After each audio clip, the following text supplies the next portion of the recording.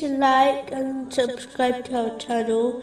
Leave your questions and feedback in the comments section. Enjoy the video.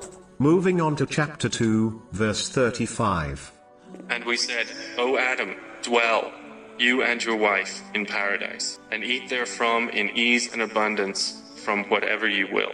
But do not approach this tree, lest you be among the wrongdoers. This verse reminds Muslims that Allah, the Exalted, did not create mankind in order to burden them with difficulties. In fact, He created them in order to grant them countless blessings in both worlds. Chapter 2, verse 185. Allah intends for you ease and does not intend for you hardship. But in order to acknowledge His lordship and one's servanthood, a Muslim must adhere to the rules of Islam, meaning fulfill the commands of Allah, the Exalted, and refrain from His prohibitions. Without this, there is no difference between mankind and animals. So this in fact indicates the great status granted to mankind by Allah, the Exalted.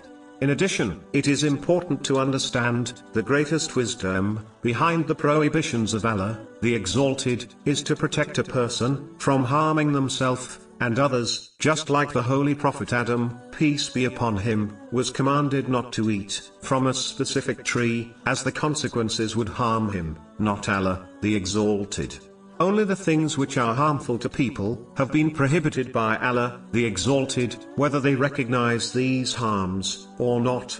Truly understanding this through knowledge will aid a Muslim from refraining from the prohibitions of Allah, the Exalted, with a positive mindset, rather than seeing it as a great burden.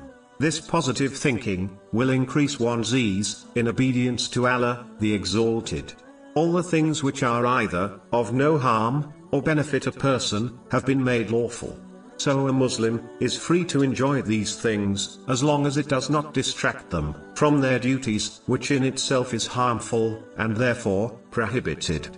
When one understands this important fact, they will realize that Islam is truly an easy and simple religion, which is the most loved aspect of religion to Allah, the Exalted, according to a narration found in Imam Bukhari's Adab al-Mufrad, number 287.